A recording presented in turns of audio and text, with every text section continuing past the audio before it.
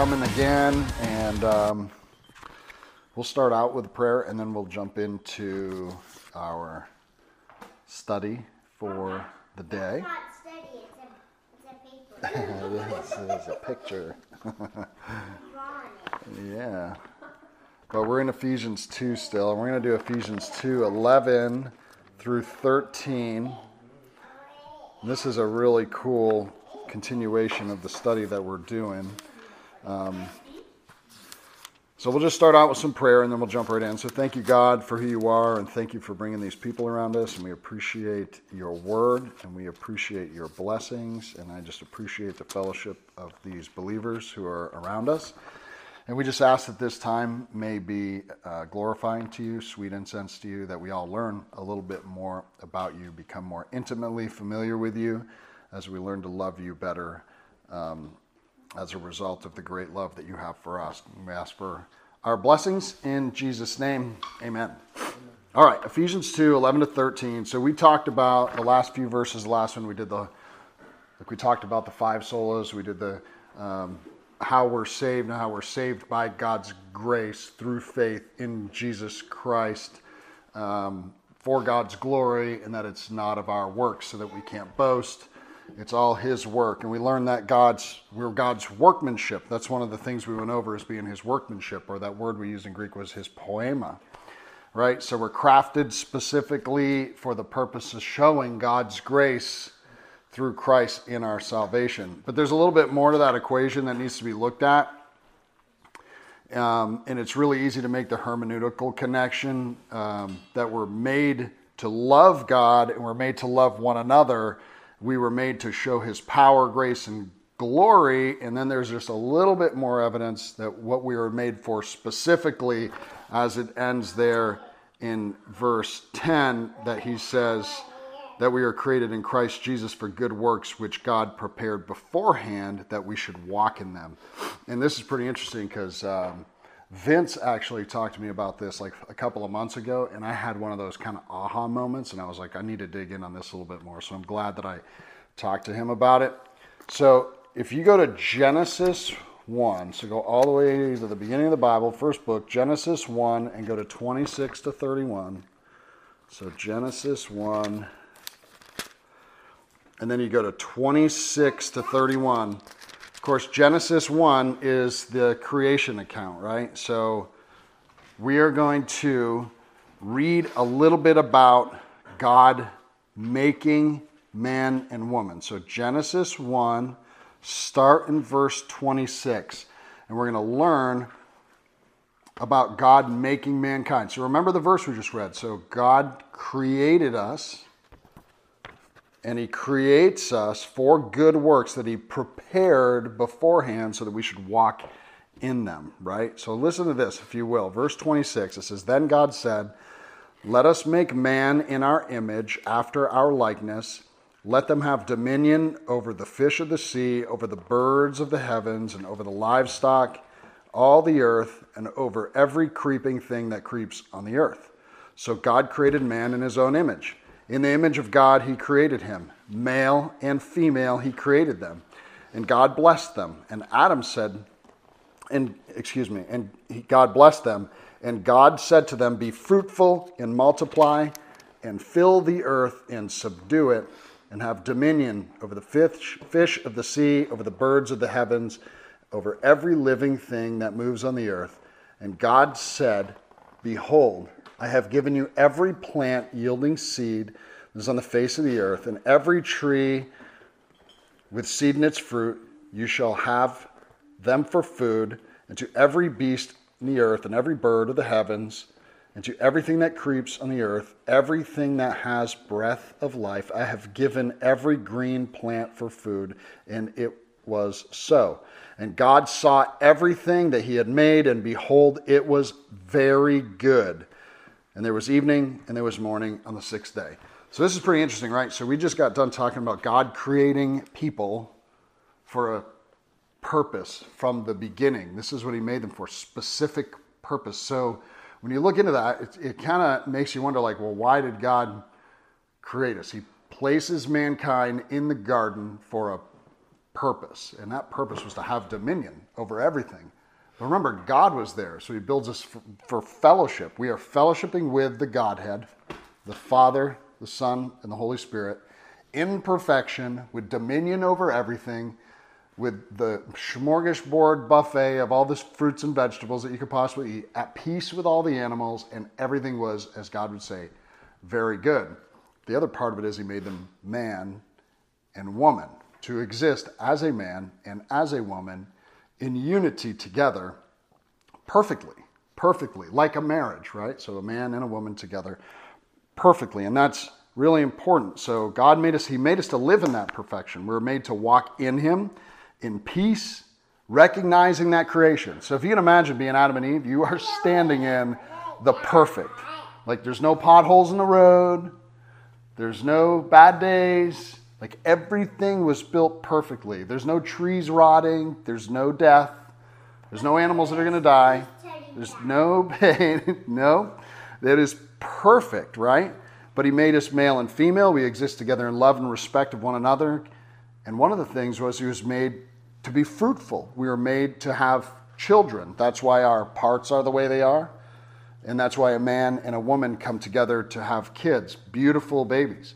We were made to exist as a family with the father and sons and daughters who create more sons and daughters to exist even more, perpetuate in perfection with God. We were made to have dominion over everything. And in verse 21, he tells us what God made was very good.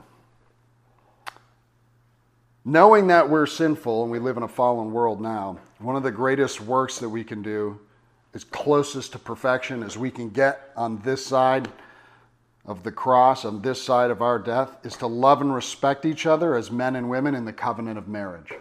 To honor God and his intent for our lives the way that they were intended.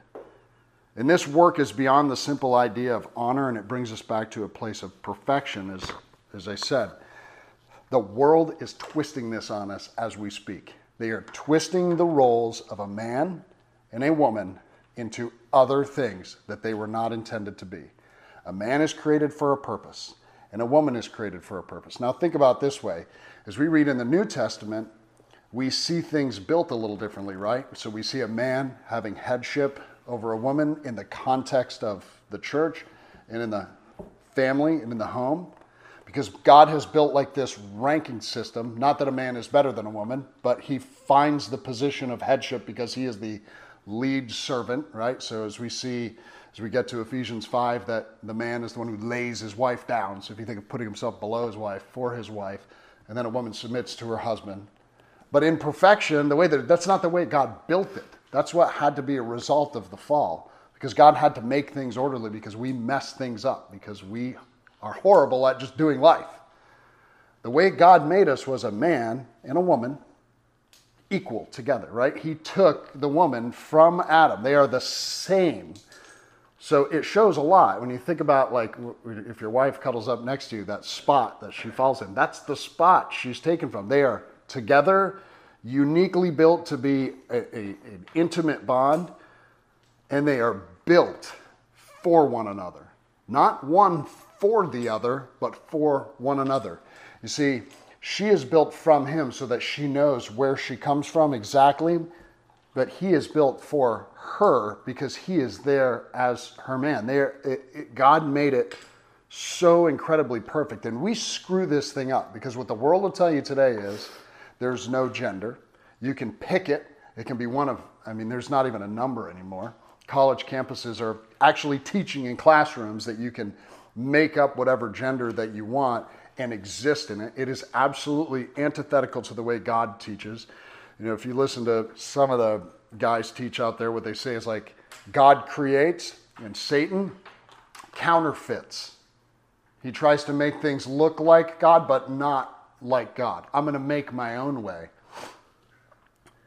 When we on this side of heaven follow those lies about our sexuality and about our relationships between a man and a woman, it takes us down a road of sinfulness that is painful and hard to return from. And that just doesn't come from sexuality based on what you desire outside of the man and woman thing, but it comes in our marriage as well. So a man and a woman exist to please one another.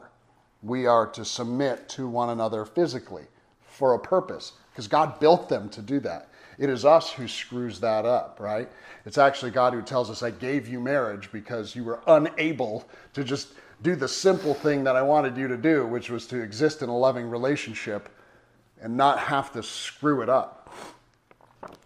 So we find this out, that as we love a person, we exist to please one another perfectly. That means if you really want to take it down to brass tacks, a man and a woman, as they are growing, should find a spouse and court that spouse and exist with that spouse forever. And I realize it doesn't always exist. The reality is we live in a fallen world. But we always try to what we call reform, right? That's the good idea of the reformers, is I'm always trying to get back to what God has that's best for me. That means we try to find a partner and love them and submit to them the best that we possibly can. My encouragement is that as we look at this, we are reminded that the world is trying to tear this institution apart, and we need to stand against it, not angrily, but we need to remind people that if they are living in relationships other than the man and woman living together to please one another in the confines of marriage, that means sexually, psychologically, emotionally, lovingly, for the existence of procreating children who love God and honor God, that we need to remind them of the sinful state that they're in and where they are going to go. There's only one way to heaven, and that's to love God and accept His Son. And when we say we love Him, but then we decide to live another lifestyle, we're saying, I don't love you. And so we need to be very careful with that and very honest. But as we transition into verse 11, we see here where we were before Christ came to us, right? So as we look, it says once in Christ. So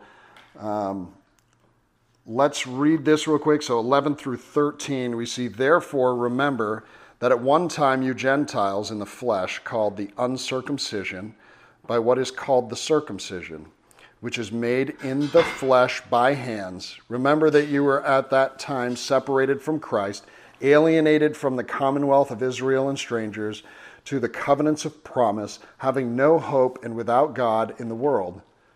But now in Christ, you who were once far off have been brought near by the blood of Christ. So anytime we start something that says therefore, like the old saying for the Bible is, if you read a therefore, you try to find out what the therefore is there for, right? I know it's funny to say, but it's true. So what is the therefore, therefore? In this case, it helps us to remember where we were before Christ. We need to remember because it gives us perspective on where we are in Christ compared to where we came from when we were without Him. And Paul reminds the Gentile believers that there was no salvation for them. They were not Jews and did not have a circumcision. And then he reminds them that this circumcision was the one of flesh and not of the spirit. We've talked about circumcision before. Paul goes over it when we did Galatians, right? And it begs the question of whether or not Gentiles ever had a chance to be saved before Christ came. So remember, God walks with Israel for thousands of years. Like, what about all the people that are else out there? It's a good question. Atheists ask this question regularly. Like, what about people that don't know God? What about them? Do they all just go to hell? I mean, it's a good question. Like, what about those people on that island somewhere who've never heard of Christ? Do they just go to hell? That's a tough question to answer because nobody's probably going out there, flying over the helicopter, dropping Bibles off. So since they were not part of Israel and the covenant was not through them, the covenant of Christ, was there any salvation before Christ? And the answer is yes. And this is how we find out. Paul doesn't go into it here because his message is for a specific reason. But he does tell us a little bit in Romans 1, 18 to 26. So if you will, if you have your Bible, go to Romans 1 and go to 18. We read Romans 1, 18 to 26. So a little bit of this part of Romans 1 Paul is going to tell the Romans, the Christians and the Jewish Romans, about God's wrath, the wrath of unrighteousness. So Romans 1, starting in verse 18 and reading through 26, and it's a little bit long, but bear with me if you will. It says, "For the wrath of God is revealed from heaven against all ungodliness and unrighteousness of men, who by their unrighteousness suppress the truth. For what can be known about God is plain to them, because God has shown it to them. For his invisible attributes, namely his eternal power and divine nature, have been clearly perceived ever since the creation of the world." So God revealed himself to everybody that existed at all time from the beginning, and people decided to step away, right? In the things that have been made. So that means, this is the old saying, right? If you walk outside, you can see God. Why does a tree grow? God. Why does the grass grow? God. Why do the birds fly? God. Exactly. Why do the animals know where to migrate? God. Exactly. They all do it because God. And it is good. For although, and it says, so they are without excuse. Now that's a tough one. So what about those people who never heard of Jesus? Well, they have. They turned against him. There's no excuse. For although they knew God, they did not honor him as God or give thanks to him, but they became futile in their thinking, and their foolish hearts were darkened. Claiming to be wise, they became fools and exchanged the glory of the immortal God for images resembling mortal men and birds and animals and creeping things. Therefore God gave them up in the lusts of their hearts to impurity, to dishonor their bodies among themselves, because they exchanged the truth about God for a lie and worshipped and served the creature rather than the Creator, who is blessed forever. Amen. For this reason, God gave them up to dishonorable passions. And then this is going to go into, it actually goes into a thing about men and women being in sexual relationships that are not godly. That is exactly the next part of this. Women exchanged natural relations with women. Men likewise gave up natural relations with women and consumed with passions for one another. But the reality is, we just talked about how God made man and woman for a purpose to exist together in dominion over the loving creation of God. And what Paul is saying here is, I made it, God made it, and you denied it. I made all this for you, and you're like, I don't need that. I can do it my own way. And what God did is he gave them up. He said, go ahead, believe that way. You keep turning against me, go. Now we have Israel coming in. So God's plan from the Proto-Evangelium in Genesis 3. So as we move on from Romans, it says Paul's making this case. There's absolutely no excuse not to believe in God. He revealed himself through Adam and Eve, through their lineage, right? He revealed himself continuously through Abraham. We start before that. He goes right through Noah, Adam and Eve, and then through Noah and the covenant that comes, his power to destroy, his power to redeem. Through Abraham, he reveals the promise of Jesus. Through Israel, even in their wavering faithfulness, became an example to the world. See, creation was always an example, but men just choose not to follow God. You just choose not to. This is like pretty simple, you know. When you sit in the room with a pagan during the day and they're like, I just don't believe it because there's not enough evidence. That's not true. You choose not to believe it and you're foolish. It is what it is. When you live a lifestyle outside of the way God wants you to live your lifestyle, it's not because you don't believe, it's because you're just a fool. That's it. So make the decision. It's where we need to be. And we lovingly tell people this. So we exchange the truth of God for a lie. Just like in the garden, right? We question God and follow the lies. It's exactly what Adam and Eve did. Truly, are you really going to die? If Satan's like, really, Eve? If you really eat that, are you going to die? And God gave us up to our sinfulness, and he continued with his plan to bring Jesus, the Redeemer, at that time. So, and who they become is covered in verse 28 through 32, which, as I told you, they give themselves up to sin. So Paul has made the case that mankind has been separated from Christ. That's what we read first. And they're hopeless. And Gentiles were not even aware of the covenant. And it was hopeless. Like if you can imagine, these people, they didn't have a covenant. They're pagans. They run amok. They have nothing. And now Paul has come to them and he's like, there's a way for you to be saved now. There's a way to heaven. Jesus came. They're completely hopeless. They're sinful. They're separated. They have complete lack of faith, overt rejection of God, and given over to their sins. And it seems pretty scary, right? But if you think about it, that is what the world around us today kind of looks like. Like if you watch the news, if you look at college campuses, if you look at the government, as much as I hate watching the news, I don't anymore really. Like people are just doing everything that's against God. Everything is against God. Nothing is actually about loving your neighbor for the case of Christ. It's about loving self. You know, a political argument becomes more about winning. A relationship with another person comes more about self-satisfaction instead of serving that other person. Or it becomes more about sexuality than it becomes about serving them in love. You know, it becomes more about making money than it does about giving your time, talents, and love to other people to serve them properly. It becomes more about me than raising our kids in a loving home that bring them up with God around so that they get to the age where they start making decisions. They've got a platform. I don't know if you ever heard anybody say this, but it's like, I'm going to just do what I do and let them figure it out on their own. No, I don't want my kids to figure it out on their own. That is the dumbest thing ever. I don't turn the burners on the stove and not tell my kids they can burn themselves on it and then just hope they don't touch it. That's stupid. You know what I do? I teach my kids that if they walk over to the stove and the stove is on, they can burn themselves on it. It's dangerous. And likewise, in that way, I brought my kids up in a way to love the Lord Jesus Christ because at some point this life is finished. And if you love your children, you want them to go to heaven.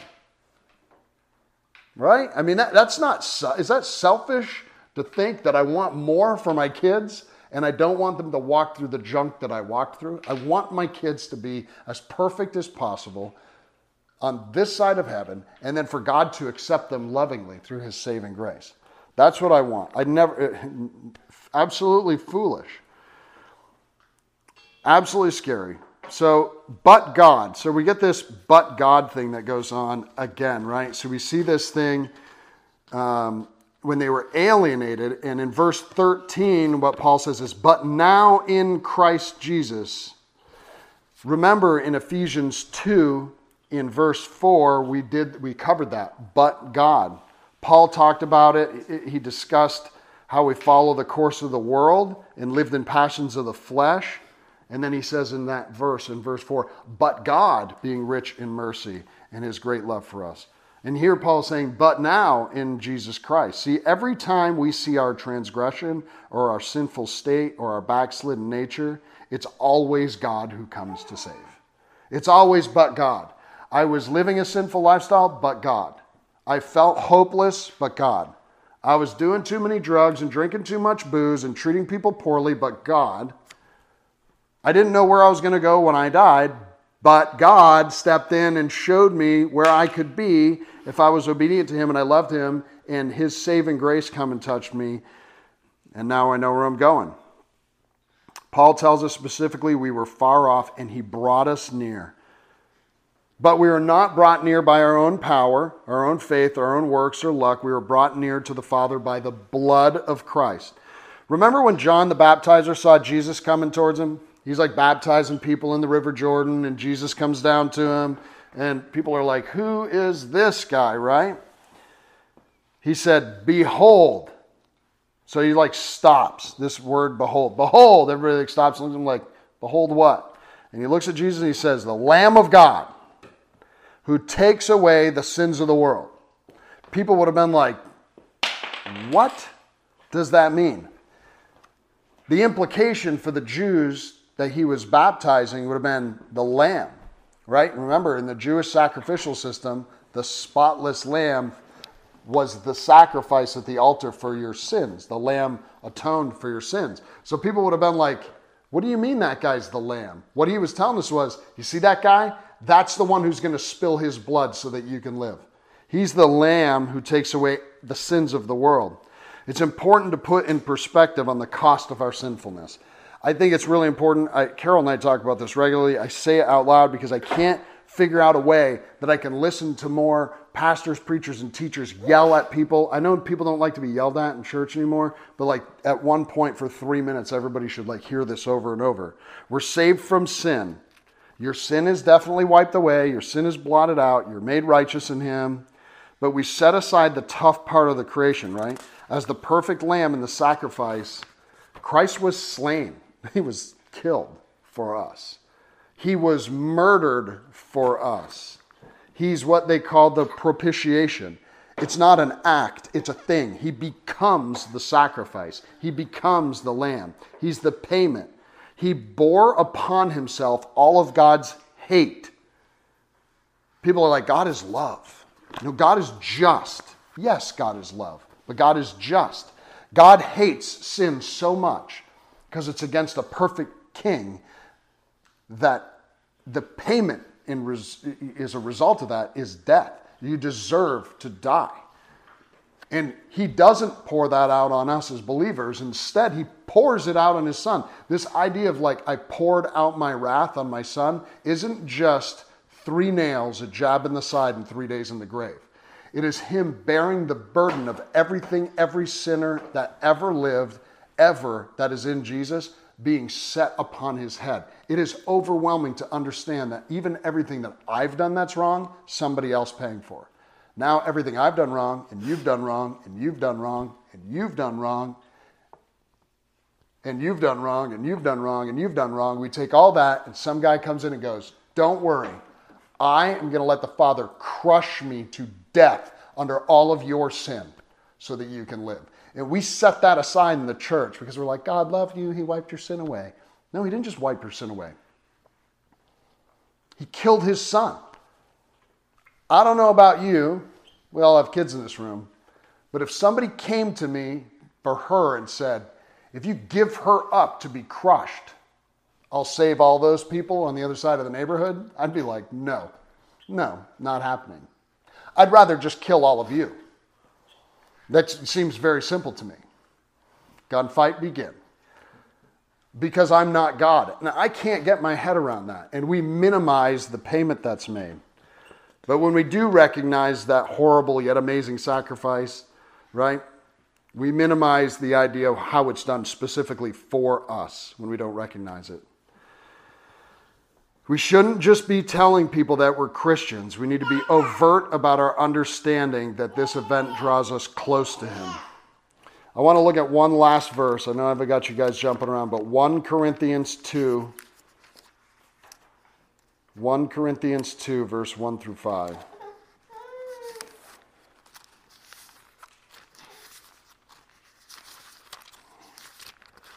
My fat thumbs are having a hard time here.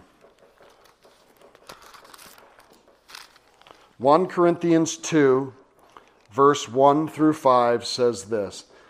And I, when I came to you, brothers, so this is Paul talking to the people in Corinth, did not come proclaiming to you the testimony of God with lofty speech or wisdom. For I decided to know nothing among you except Jesus Christ and him crucified. And I was with you in weakness and in fear and much trembling. And my speech and my message were not in plausible words of wisdom, but in demonstration of the Spirit and of power, so that your faith might not rest in the wisdom of men, but the power of God. Paul didn't come with a testimony. And I think this is interesting because the modern church is this really big thing about like, let's hear your testimony. Like, I really want to hear how you were saved. I want to hear about you. And look, in itself, having a good organized testimony, you can tell people about how you're saved, I think it's good. But that's never the lead-in. And we've forgotten that in the modern church because people want to hear what the testimony is. And it's like, hold on a second. First, let's hear about God. This is not about Jeff Stevens' testimony. In the grand scheme of the world, my testimony doesn't matter. You know what matters? Jesus matters. That's it. It's always been about Jesus. It's still about him, and it'll be about him at the end. And it's not about me. So, him first. Not that they're a bad thing, and they can be powerful, and they help us be relational with people. But let's start with Jesus. See, our faith should never rest in our own simple experience. It should not rest in our understanding. Our faith rests in the power of God and God alone. the power of God to create, to love, to present a perfect sacrifice, what he was willing to do for you and for me. He executed his own beloved Son so that I, a sinner who was lost, could be drawn close to him. He executed his own Son, his own beloved Son, so that I, a sinner who was lost, could be drawn close to him for his glory. Father, we thank you for who you are, and I just thank you for bringing these sweet folks around me today. Love them. And I just pray that as we part ways today after we sing to you, God, that you would send us out into the world. And our testimony be this, God. Where do you find your hope? I find it in Jesus Christ, because he died for my sins. He gave himself up so that when I die, I can go and live in paradise with him. Not so that I can have money, not so that I can have a nice car or a nice house, not so that I won't be sick or deal with tribulations or troubles, not so that my marriage will be perfect, not so that things will be fixed here. He died for me so that things will be fixed in eternity. And we want you to help us recognize that, Lord, so that we can be a great example to our friends, our neighbors, and our family, so that they will be drawn close to you as well, Lord. There is hope. There is hope in you, Lord. And we just need your help telling people. This world is coming unglued. And we just need to reach our neighbors, Father. I want to pray specifically for family members who are not here today, wherever they may be, not feeling good, traveling, working, that you care for them dearly, Lord. And ask that you continue to bless Wednesday night as we come together and recover these verses. And I thank you for these last number of months, Lord, where we've come together here in our home and we've been able to praise your name through song, worship you through lessons from the Bible, and just ask that you continually bless us all richly. And we ask for all of our blessings. In Jesus Christ's holy name, amen.